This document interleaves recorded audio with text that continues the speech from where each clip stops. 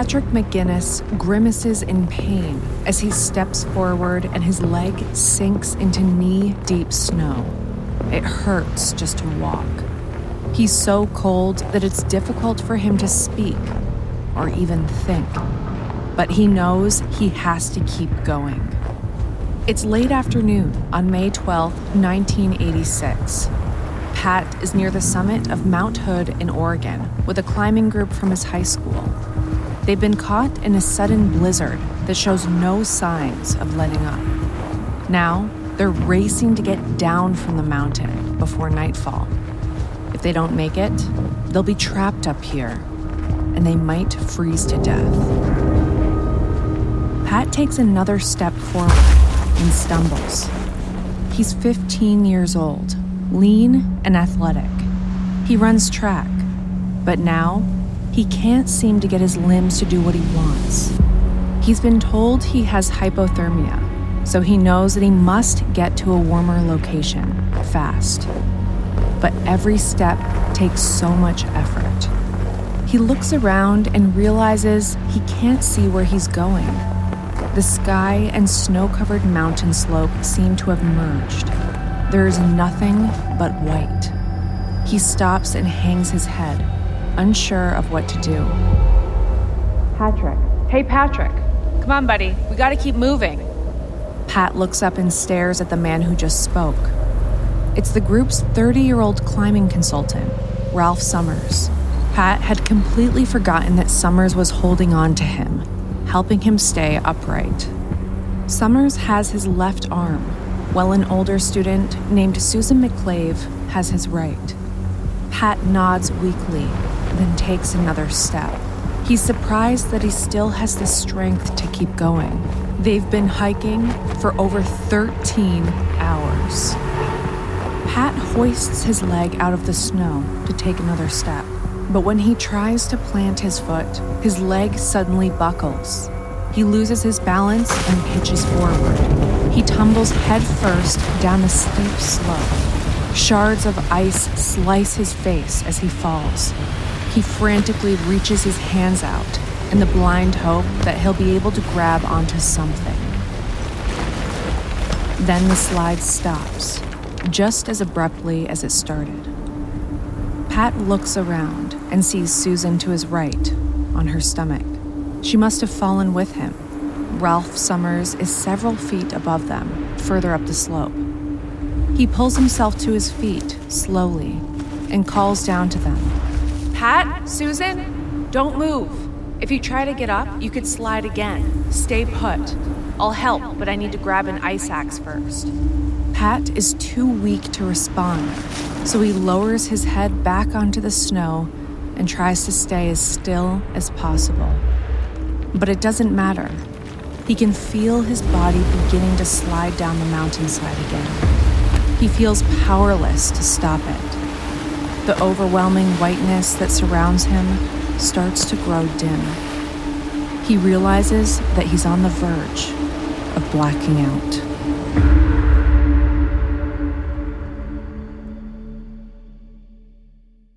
If you're a fan of Against the Odds, check out Audible's new collection of exclusive thrillers that'll keep you on the edge of your seat.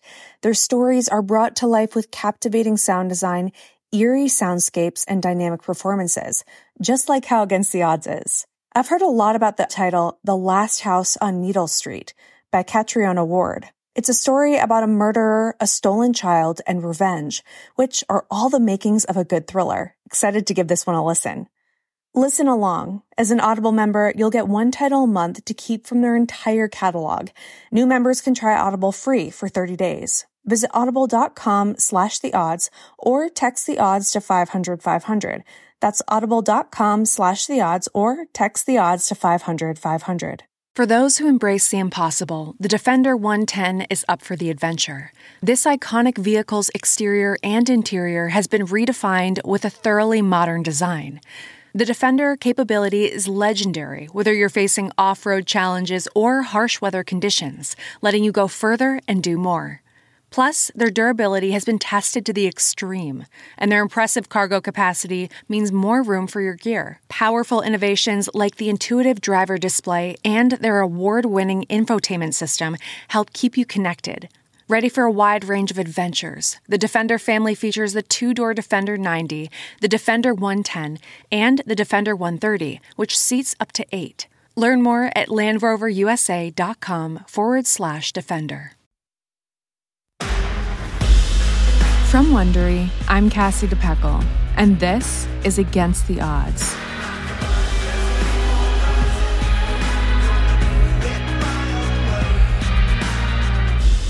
Mount Hood is one of the most climbed mountains on Earth. Over 10,000 people scale it every year. But despite its popularity, Mount Hood can still be dangerous. Experience and technical skills are recommended for all who attempt to reach its 11,000-foot summit. And even in summer, the weather on the mountain can change in an instant. In May 1986, a group of students from the Oregon Episcopal School in nearby Portland set out to hike to the top of the mountain. They were part of the school's outdoor education program called Base Camp. The program was led by a teacher at OES, Father Tom Goman. Goman had climbed Mount Hood at least a dozen times before, including many trips with students from OES. So even though bad weather was in the forecast, he was confident when the climbing party began their ascent in the early morning hours of May 12th. If the conditions became treacherous, Goman was certain that he would be able to lead the climbers back to safety. This is Episode 1, Whiteout.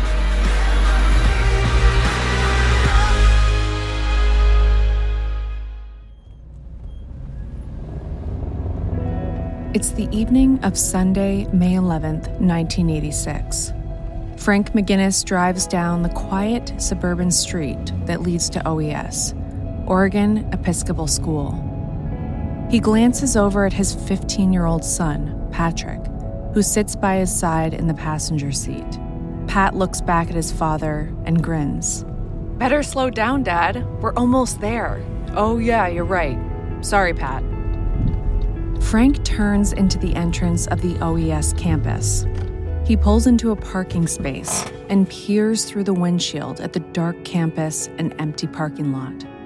It's so silent that he can hear the rustling of leaves in the nearby trees. He turns to his son. "Are you sure the trip is still on for tonight? Where is everyone?" "Yeah, it's still on, Dad. The school bus is down there, by the bell tower, see? Father Tom said we won't head out until a little after 10. We're just early." Pat opens the car door and jumps out. He starts grabbing his climbing gear from the back seat, a large red backpack filled with snacks and equipment, and a thick parka. Frank watches him with fatherly pride. He loves how enthusiastic Pat is about everything. He's a well-adjusted kid, outgoing and constantly in motion. He runs track and works with the school's drama program as a stagehand. He's been looking forward to climbing Mount Hood for weeks. Frank steps out of the car and goes to give his son a hug. "Are you sure about this trip, Pat? You've still got that cold, right? There's no shame in pulling out of this if you're not 100%. "Are you kidding? I'm feeling great, Dad. Don't worry. I'll see you tomorrow, okay?" "Okay. Pasta for dinner?" "Yeah, pasta sounds good." It's their little joke. Frank isn't much of a cook, so pasta's on the menu most nights. Frank watches as his son bounds off towards the yellow school bus. His energy is infectious, which Frank appreciates, especially because lately, life hasn't been so easy. Frank is going through a divorce and doing his best to raise Pat and his younger brother on his own. He tries to keep it from his kids, but he's often emotionally drained from dealing with lawyers and physically drained from putting in long hours at his wood finishing shop.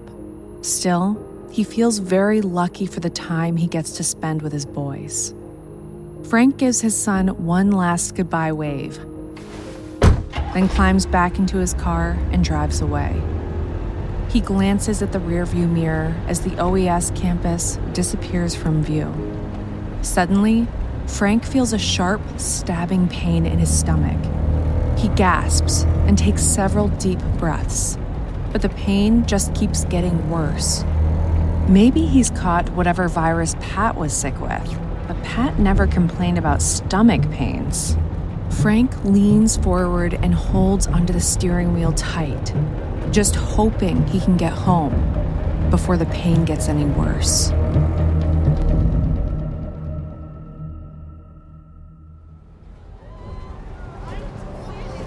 John Whitson sits alone towards the rear of the school bus as it speeds down a dark stretch of highway bound for Mount Hood. He rests his aching head against the window, grateful for the touch of the cool glass. John is a 16-year-old sophomore at OES. Last night, he partied with some friends, and he's been hungover all day. He wishes he could just fall asleep before the bus reaches the mountain at around 2 a.m., but he knows there's little chance of that. The bus is filled with 14 of John's eager schoolmates, plus their leader, Father Tom Goman, who is seated up front near a few adult chaperones. Everyone's chattering with excitement. John tries to tune them out by focusing on the view. He looks at the silhouettes of tall trees as the bus speeds past them, but that just makes him nauseous. So he shuts his eyes, angry that he did this to himself. Before this hangover, he had been looking forward to this trip. This is his first year at OES, and he got excited when he learned about the school's base camp wilderness program and the climb up to Mount Hood. He loves a good challenge, even if there's something about Father Tom that rubs him the wrong way. He closes his eyes again, making one last-ditch effort to get some sleep, but he can't help eavesdropping on a pair of students in front of him. Is it true what they say about Father Tom? Did he really meet God at the top of the mountain? Why don't you ask him? I'm not going to ask him, you ask him. John chuckles under his breath. He thinks it's very unlikely that Father Tom ever met God on Mount Hood, or anywhere else for that matter, but he decides to keep that opinion to himself.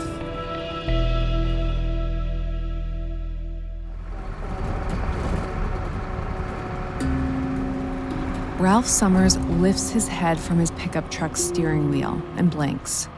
He rubs his eyes and sees that the OES school bus has just entered the Timberline Lodge parking lot here at the base of Mount Hood.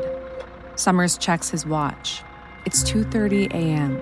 The high school climbing party is already running half an hour late. Summers is the climb's technical consultant, and he knows they can't afford to fall too far behind schedule. It will probably take the students at least 10 to 12 hours to reach the summit and descend back down to the lodge, so they need to start climbing in the middle of the night. Plus, the cold nighttime temperatures actually make for an easier climb. Cold snow is firmer, so your feet don't sink into it as much. Summers knows all this and more because in addition to being a climbing consultant, he's a part-time ski instructor. He lives on the southwestern side of Mount Hood and has climbed it 5 times. He's also summited over half a dozen other peaks in the Cascade Range. Summers smacks his cheeks a couple times to wake himself up. He hops out and walks towards the bus with a smile as the students exit. He's pleased to see that it looks like they all came prepared. The students are all wearing thick jackets, ski pants, gloves, wool hats, and hiking boots. As they step out of the bus, the older student chaperones hand everyone a helmet and an ice axe. They won't need the helmets and axes much, but they'll be glad they brought them. They'll be climbing up Mount Hood's south side route. The first 2/3 of the route shouldn't be difficult. It's more of a high-altitude hike than a climb. But the final third of the climb is quite steep and technically challenging. They'll need to cross a glacier, keep their eyes out for rockfall and avalanches, and avoid falling into crevasses hidden under the snowpack. It will require strength, stamina, and strong mental focus. But with any luck, Summers thinks it should be a pretty uneventful climb. Summers watches as Father Tom Goman steps out of the bus and adjusts his thick-rimmed glasses. Goman is a tall, slender man with long hair and a thick beard. Tonight, he's dressed like an old-school mountaineer in lots of layers of wool, with a down parka and leather climbing boots. He's also wearing rainbow-striped suspenders, which makes Summers smile. Summers and Goman have never climbed together before, but they had a few conversations in preparation for the upcoming ascent. Goman has always come across as an upbeat, likable guy. More importantly, Summers knows that Goman has summited Mount Hood over a dozen times. He's glad that he'll be working with a man who also knows his way around the mountain. Goman calls out to the students. All right, everyone, make sure you've got all your things and please get organized into groups of 3. Summers watches as the students follow Goman's directions. Once in their groups, the older students distribute more climbing gear, rope, first aid kits, and one large backpack containing additional equipment. While the students are busy with their gear, Goman walks over to Summers. Hey, Ralph, ready to get going? Sure thing, Tom. You're aware of the forecast, though, right? Storm fronts moving in? Could reach the mountains sometime in the late afternoon. I've heard, but I'm not too worried. We'll just keep an eye on the weather. If it looks bad, we'll turn around and head back. Summers agrees with that plan, then follows Goman over to the students. Goman calls them all to attention. By this time tomorrow, you'll be able to say that you climbed to the highest point in the state of Oregon. The climb will be strenuous at times, but I'm confident that all of you can make it. It should take us between 7 and 9 hours to reach the summit. Then, we'll take a few pictures, turn around, and descend for about 3 hours. All right, let's get going. Summers walks alongside the students as they follow Goman towards the base of the mountain. He looks up at the crisp, white slopes of Mount Hood, dimly visible in the starlight. They'll ascend over 5,000 vertical feet during their climb. It won't be easy, but the mountain looks inviting tonight under the stars, which shine brightly above scattered clouds. They're ready to begin their ascent.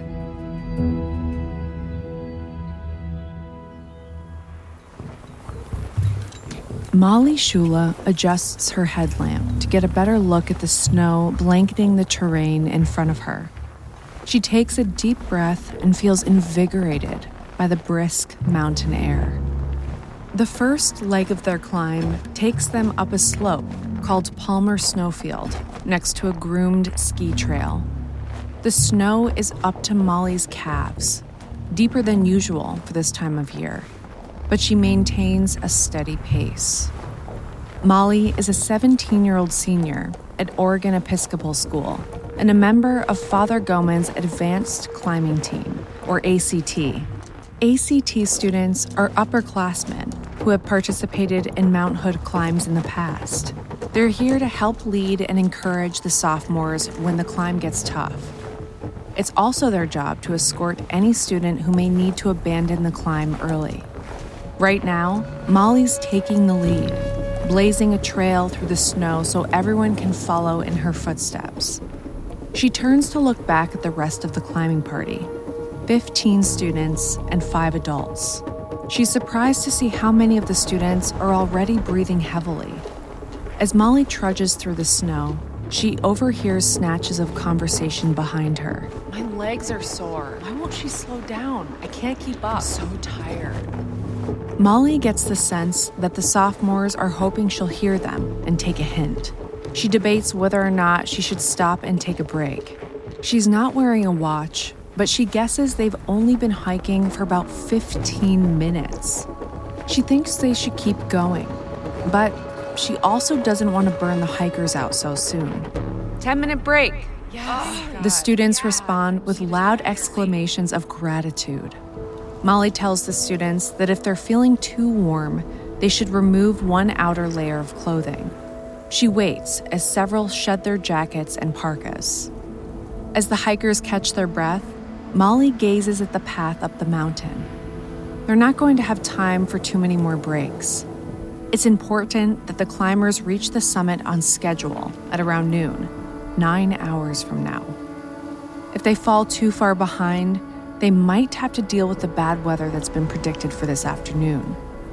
They might even be forced to turn back before they reach the summit. After 10 minutes, Molly rallies the group, and the hike resumes. She takes the lead and trudges forward, happy to hear the crunchy chorus of hiking boots behind her. She feels a gust of wind on her face. It's strong, but not so strong that it will make the climb any harder. She hopes it won't pick up too much as they get closer to the summit. Molly remembers her first time on the top of Mount Hood, the incredible views, the feeling of accomplishment. She wants these sophomores to experience that too. So she presses on, blazing a trail through the snow and picking up her pace. She knows they have to stay ahead of the approaching storm.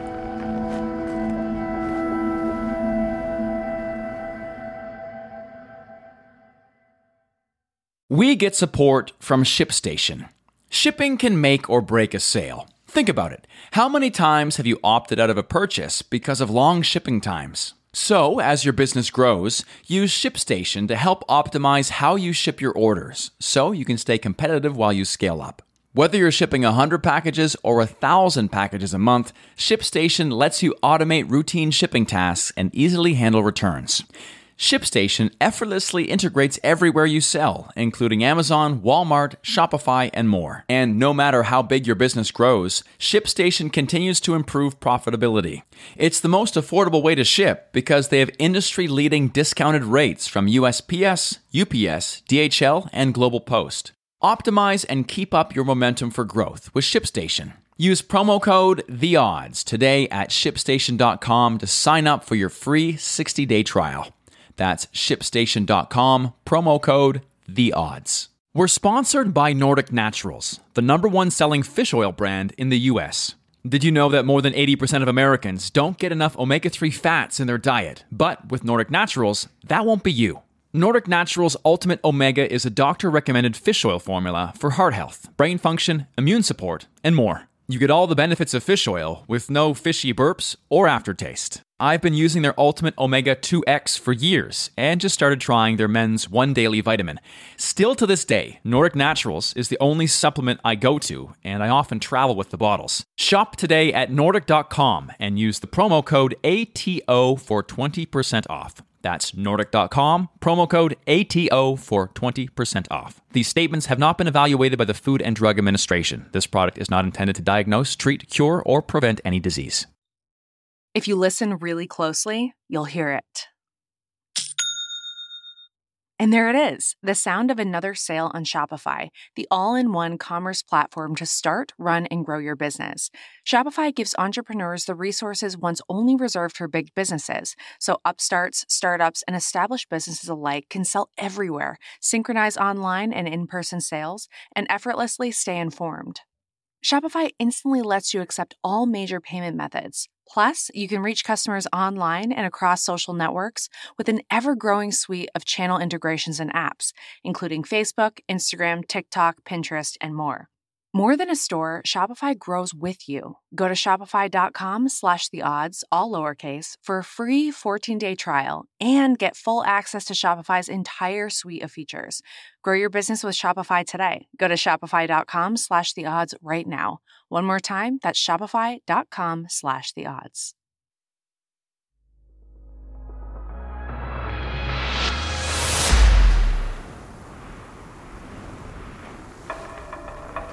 Giles Thompson breathes heavily as he stomps through thick snow on the southern face of Mount Hood. At 16, he's one of the bigger and stronger OES sophomores, but he's struggling now. They've been climbing in the dark for 2 hours. The snow is very soft and quite deep. His knees and hamstrings ache from having to hike through it. Up ahead, just beyond the line of students in front of him, Giles sees a small, rundown structure made of wood and stone. Father Tom stops next to it and turns around. This is Silcock's hut, constructed in 1939. It's been abandoned since 1962, but it makes for a good rest spot. You can stand behind it if you want to break from the wind. But don't take too long, please. We're moving a little slower than I'd like, and we're about an hour behind schedule.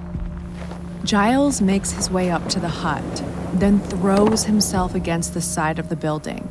He leans there for several moments and catches his breath. His friend, Mick Garrett, leans next to him. How you holding up, Giles? Mick is one of the ACT upperclassmen. Giles notices that he barely looks winded. He tries to put on a brave face. I'm good. Just need to catch my breath.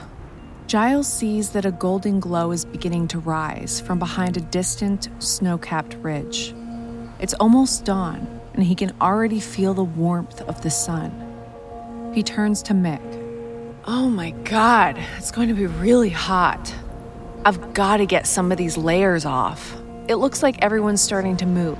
Hold on, I'll see if you can stay behind to change. Giles nods gratefully as Mick jogs over to Father Tom. He leans his head against the hut for a moment and takes a deep breath. The hike certainly isn't what he expected. He really hopes the experience of making it to the summit will be worth the effort.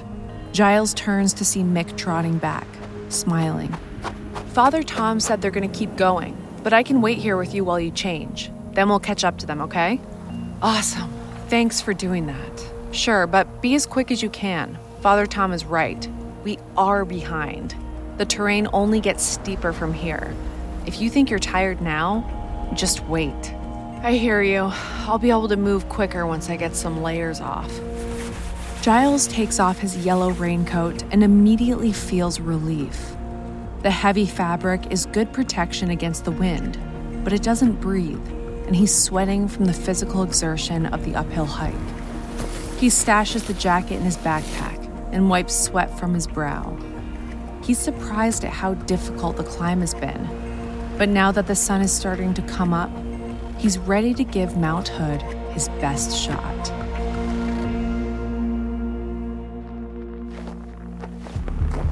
Mick Garrett grits his teeth as he hikes up the vast white expanse of Palmer Snowfield. It's been 4 hours since they left Silcock's hut, but even though the sun is up, it's actually gotten colder. They're up around 8,500 feet now, and Mick knows the higher they climb, the colder it will get. The whole climb has been much harder than anyone was expecting. The snow is unusually deep for this time of year. It's exhausting to slog through it. Already, 3 students and a parent chaperone have turned back. Their group is down to 16. Mick looks up at the slate gray towers of a nearby chairlift and wishes he could catch a ride back down to the lodge, but the chairlifts aren't in operation. He tries to assess the body language of the younger students ahead of him. They're clearly fatigued, but they're pushing themselves. He's proud of them for their effort and decides he can keep pushing himself too. Then, one of the climbers in front of him collapses to the ground.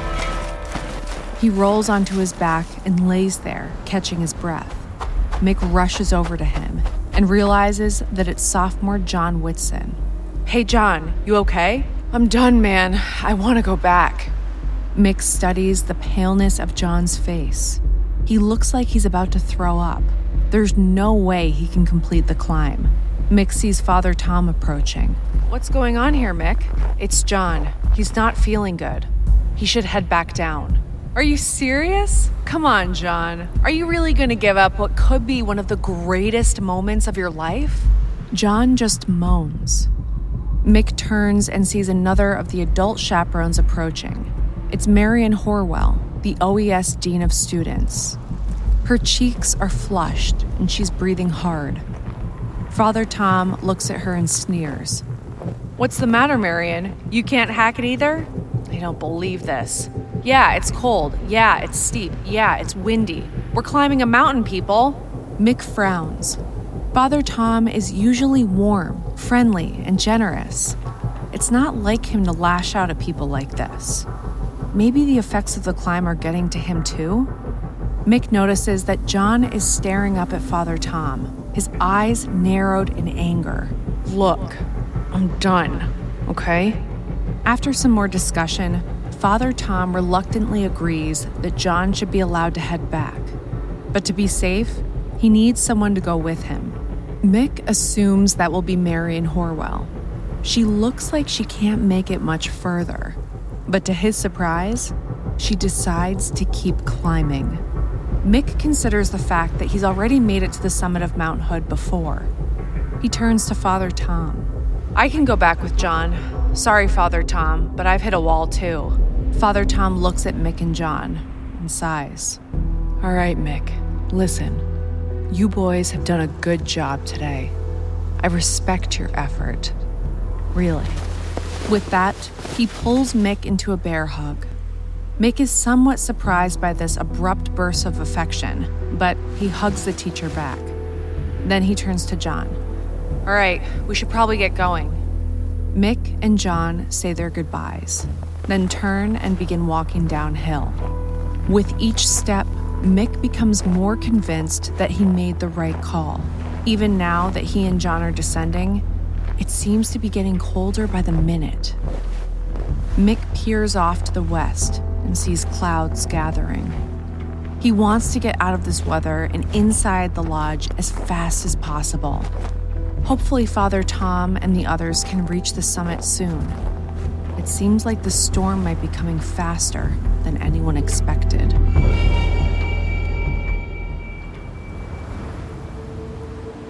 Patrick McGinnis clutches his stomach as snowflakes drift down from the gray sky. It's 2 p.m. on Mount Hood's rocky Coleman Glacier, up at about 10,500 feet. The OES group has been climbing for nearly 12 hours. Now, they're less than 1,000 feet from the summit. Earlier, Pat ate a bit of granola, hoping it would give him some energy. But now, he just feels queasy. The rotten egg stench of sulfur doesn't help. It flows from the volcanic openings that run along the eastern wall of the mountain. He can't understand how he got so cold. He expected the climb to be chilly, but not freezing. Despite all his layers of warm clothes, his fingers and toes are numb, and his teeth are chattering. He pauses and looks up the steep path ahead. There are black, jagged boulders to each side, and the sky suddenly seems much darker than before. Pat doesn't want to go any further. He stops and watches as his classmates leave him farther and farther behind. He doesn't understand why he feels so tired. From all of his years of running track, he was sure this hike would be no big deal. But the truth is, he just can't keep up. Tears well up in his eyes, and he drops to his knees in the snow. Maybe he'll just wait here while everyone else goes to the summit. By the time they're back, maybe he'll be rested enough to make the trip back down. He's sitting there, staring into the gathering clouds, when he feels a hand on his shoulder. He looks up and sees Ralph Summers and Father Tom Goman. They both look concerned. Father Tom kneels next to him. "Hey, Pat, what's going on?" "I don't feel good." "Where does it hurt?" "Everywhere." Summers reaches down and grabs his shoulders to lift him onto his feet. "Listen, Pat, I'm doing this for your own good. If you stay where you are, you're just going to get colder. You need to move." Pat nods weakly as he stands. Summers turns to Father Tom. "He doesn't look so hot, and the weather's starting to turn. I don't like the look of these clouds. What do you think we should do?" "We're almost at the summit. Let's keep going. Pat'll feel better once he starts moving. If the weather's worse in an hour, I'll turn us around." Pat watches as a classmate approaches and offers to walk with him. As they set off again, she flashes him a smile. "Don't worry, we're almost there. Everything will be okay." As they trudge up the steep slope together, Pat tries to share her optimism. But as the pain keeps coursing through his body, he finds it hard to imagine that he'll make it to the top.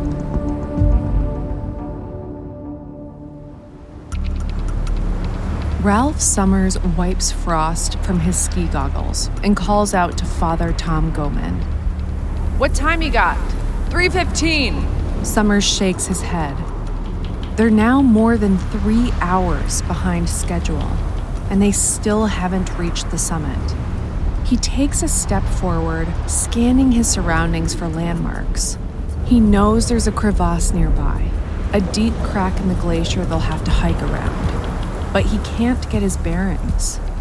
Dense snow is falling from the gray sky, turning everything above and below them 100 shades of white.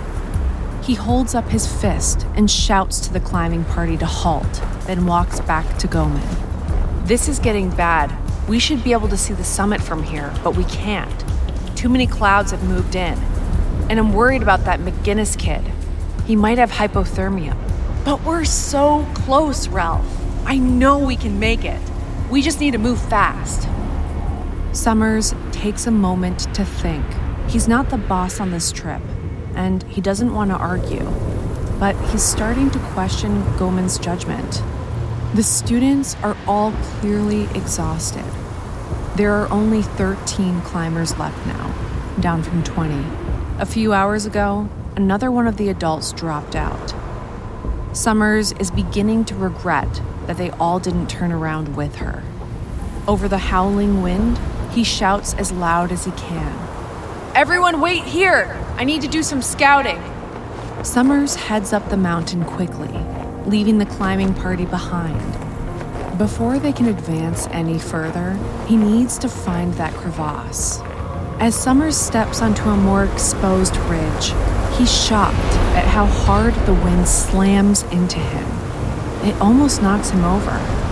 He thought he'd be able to see this storm developing well in advance, but it's taken him completely by surprise. The snowfall has intensified in just the past few seconds. It's coming down quicker and heavier than ever. He turns to look back at the climbing party and gasps.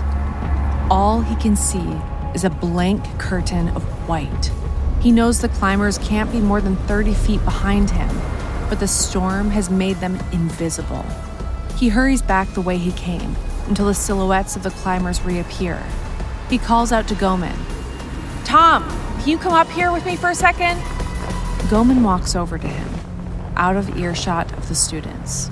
Tom, we need to get out of here, now. For a second, Goman just stares at Summers. It looks like he's about to argue, but then he stops himself. Maybe he can read the fear on Summers' face. Okay, Ralph, I understand. Let's turn back. Summers sighs with relief. Goman turns and addresses the students. Sorry, everyone. We're not going to reach the summit today. The weather is just too bad. No one argues. The climbers turn and begin to walk downhill as fast as they can. But even going down, their progress is slow. The slopes are very steep and slippery, and the snow is coming at them almost horizontally. Summers guesses that the wind must be gusting up to 40 miles per hour. Visibility has dropped to less than 50 feet. They're in a near total whiteout. Summers is glad that Goman finally ordered the retreat, but he can't help but wonder if it's already too late.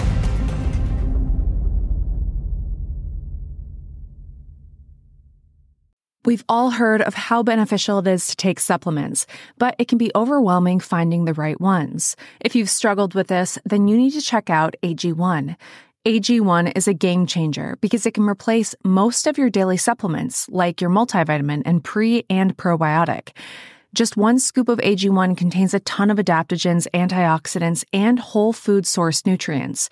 You're supporting your brain, gut, and immune health all at once. As someone who needs to watch their gut health, I love that AG1 includes pre- and probiotics. The flavor is unbeatable, too. I take my AG1 at the end of the day. I've noticed that I feel more energetic, have better digestion, and just feel overall in a better mood. So if you want to take ownership of your health, it starts with AG1. Try AG1 and get a free 1-year supply of vitamin D3K2 and 5 free AG1 travel packs with your first purchase exclusively at drinkag1.com/theodds. That's drinkag1.com/theodds. Check it out.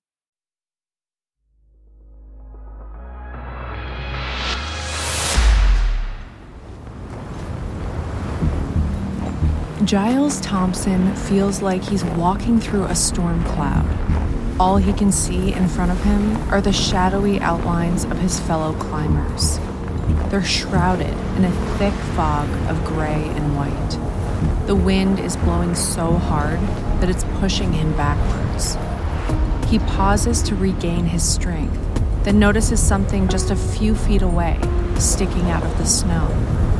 It's a thin pole with a red ribbon attached to it, a trail wand. He noticed Father Goman placing them on the way up, so they could retrace their steps coming back down. Maybe that means they're on the right track. Giles resumes his descent, moving as quickly as possible. He's not sure what time it is, but he knows that it must be getting dark soon. If they can't make it down the mountain fast, they might get stuck up here, but the wind and low visibility are slowing them down. Giles sees that many of his fellow students are struggling as badly as he is. Patrick McGinnis seems to be having the toughest time. He looks like he could drop for good any minute. Giles squints through the driving snow and sees that up ahead, Father Tom Goman and Ralph Summers have stopped. They're talking with one of the ACT students, Susan McClave. Giles walks up to them. Why did you stop? Summers shouts to be heard above the wind. We gotta be sure we're moving in the right direction. Most of the trail wands have been blown away or buried in the snow. Goman touches Thompson's bright yellow raincoat. I want you to take the lead, Giles. Me? Why? Your raincoat. You're the most visible person here. I'm gonna tell everyone to follow you. Here, Susan, take my compass. You can be Giles' navigator. Susan checks the compass and directs Giles to head left. He begins walking and tries to keep his anxiety in check. It feels crazy to him that he and Susan are being trusted to lead this group to safety. Just then, he spots a second trail wand and sighs with relief. Maybe the wands will still be useful after all.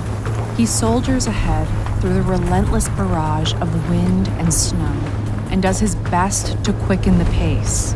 He knows that they must move faster because the storm is getting worse by the second.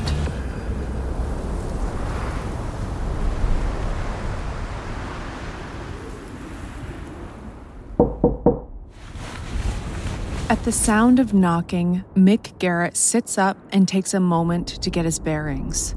He's on the bottom bunk of a wooden bed and has just woken up. He recalls that he's in a guest room in Timberline Lodge at the base of Mount Hood. It's an old-fashioned European-style chalet room with wood plank walls and faded plaid carpeting. John Whitson is on the top bunk. 2 other students who left the climb early are asleep in a second bunk bed. The lodge managers told them they could nap here while they waited for the climbing party to return. Mick gets out of bed and pads to the door. Coming. He opens the door and sees a uniformed man with a cart full of cleaning supplies. He smiles at Mick. Hey, I've got to clean this room. Sorry. Yeah, sure, no problem. Hey, what time is it? 5. Hearing that, Mick feels a little twinge of anxiety. How can it be 5 p.m. already? And if no one's come to get them, that must mean the climbing party isn't back yet. What could be taking them so long? Mick rouses the other students. Come on, guys. It's 5 o'clock. Let's go back to the bus. They gotta be returning soon. The other 3 students rub their eyes as they collect their belongings and put on their coats. In the lobby, Mick walks past the massive stone fireplace to the front desk. He flags down a receptionist. Excuse me, has the OES climbing group gotten back? The receptionist flashes a pained expression and shakes her head. In a daze, Mick pushes open the doors that lead to the parking lot and steps outside. What he walks into leaves him stunned. There is so much snow coming from every direction that he can barely see 20 yards. He turns to John Whitson. Whoa, where did this storm come from?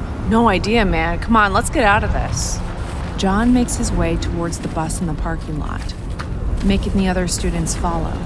Mick remembers now that a storm front was forecast for today, but he had no idea it would be this intense. He looks up at the rapidly darkening sky. He can barely see the mountain, even though it's right in front of him. He thinks about the rest of the climbers up there, fighting through this storm, and feels very, very worried.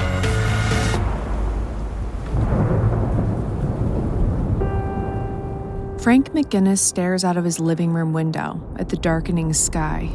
He's at his home in a suburb of Portland, watching storm clouds roll in. A sudden flash of lightning brings back the pain in his stomach that started last night. It's 7:30 p.m., almost 22 hours since he dropped off his son Patrick at Oregon Episcopal School. They should be back from Mount Hood by now. He's been waiting for the call to come pick up Pat. Frank grabs the receiver on the first ring and is relieved to hear a familiar voice. It's the wife of the OES headmaster.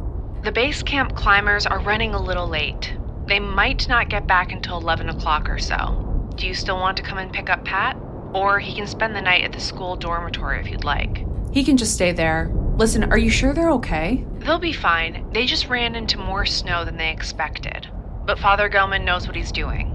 He'll get them down safely. Okay, well, please call me again as soon as they get back. Frank hangs up the phone, and another flash of lightning flickers through the living room window. Despite what the headmaster's wife said, he's worried. If the storm is this severe down in Portland, how bad could it be up on Mount Hood? Frank picks up the phone to call his friend, Dave Buck.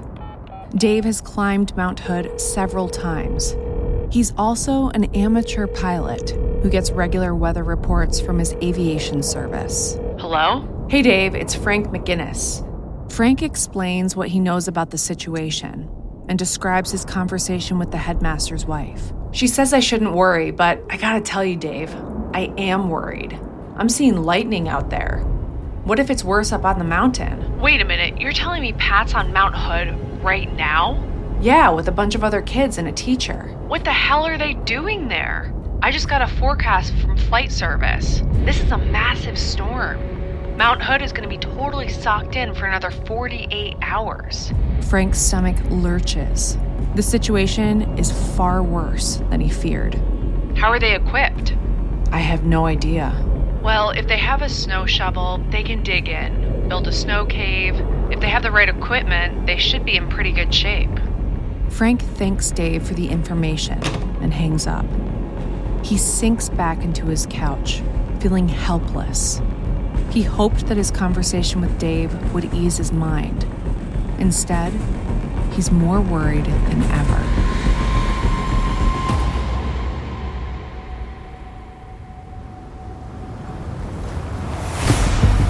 Ralph Summers scrambles back towards Patrick McGinnis and Susan McClave, clutching an ice axe. The two students are hanging onto a steep, icy slope where they fell just a few minutes ago. As Summers gets closer, he can see that Susan is fully alert, but Pat is barely conscious. He calls down and tries to get his attention. Hey, Pat, you still with us? Pat looks vaguely in Summers' direction. He speaks slowly and with great effort. Yeah, I'm gonna climb down below you, Pat. You've got to use this axe to help yourself up. I'll be right behind you, so I can catch you in case you fall, all right? All right. Susan, you'll have to hang on just a little longer, okay? I'll get you next. Susan nods. Summers gets on his hands and knees and crawls down to where Pat is. He hands the teenager the axe, then positions himself beneath him. Okay, Pat, you can do this. Let's go. Summers pushes Pat's rear end with his shoulder as Pat uses the ice axe to slowly pull his way up to level ground. Once Pat is safe, Summers climbs down and helps Susan do the same. Summers grabs Pat by his hands and pulls him to his feet, then helps him stagger back towards the rest of the climbing party. They're huddled together, trying to stay warm as the snow whips around them. Summers can't see more than a few inches in front of his face. He looks at Goman. Look, a compass isn't much help in a whiteout like this. I know what direction we need to go in, but I can't see the trail or the ridgeline. I don't want to lead us over a cliff. Goman stares back at him. There are icicles in his beard. Maybe we should dig in, at least until the storm passes. You mean build a snow cave? Yeah, we can do it. We have a snow shovel. Summers knows it will start getting dark soon, which will only make it colder and even harder to see. He looks at Goman and nods. Yeah, you're right. Let's dig in. Summers walks over to a nearby pile of gear the climbing party placed on a tarp. He picks up the long, black snow shovel and walks off in search of an ideal location for a snow cave. He needs a solid mound of snow that he can hollow out to create a chamber that will shelter them from the elements. And he needs to hurry. The storm is going from very bad to potentially lethal.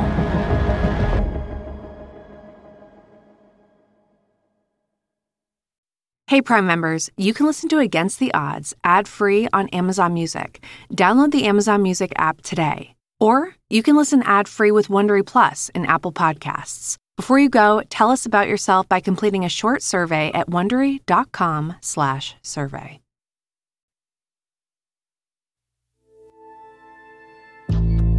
This is episode 1 of our 4-part series, Trapped on Mount Hood. A quick note about our scenes. In most cases, we can't know exactly what was said, but everything is based on historical research. If you'd like to learn more about this event, we highly recommend the book Code 1244 by Rick Conrad. I'm your host, Cassie DePeckel.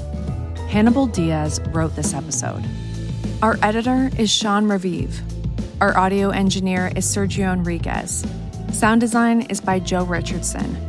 Script consulting by Rick Conrad. Produced by Matt Almos and Emily Frost. Our managing producer is Tanja Thigpen. Our senior producer is Andy Herman.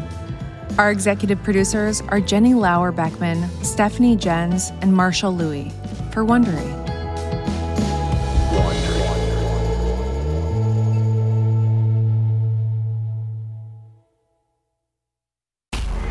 The wait is over. So far, you're not losing. The only thing you're losing is my patience. Quickly, I see that. Bing! The queen of the courtroom is back. I didn't do anything. You wouldn't know the truth if it came up and slapped you in the face. I see he's not intimidated by anything. I can fix that. New cases. She wanted to fight me. Leave her alone. Okay, so, This is not a so. This is a period. Classic Judy. Did you sleep with her? Yes, Your Honor. You married his cousin. his brother. That's not him. Yes, ma'am. I would make a beeline for the door. The Emmy Award-winning series returns. How did I know that? I have a crystal ball in my head. It's an all-new season. It's streaming. You can say anything. Judy Justice. Only on Freevee.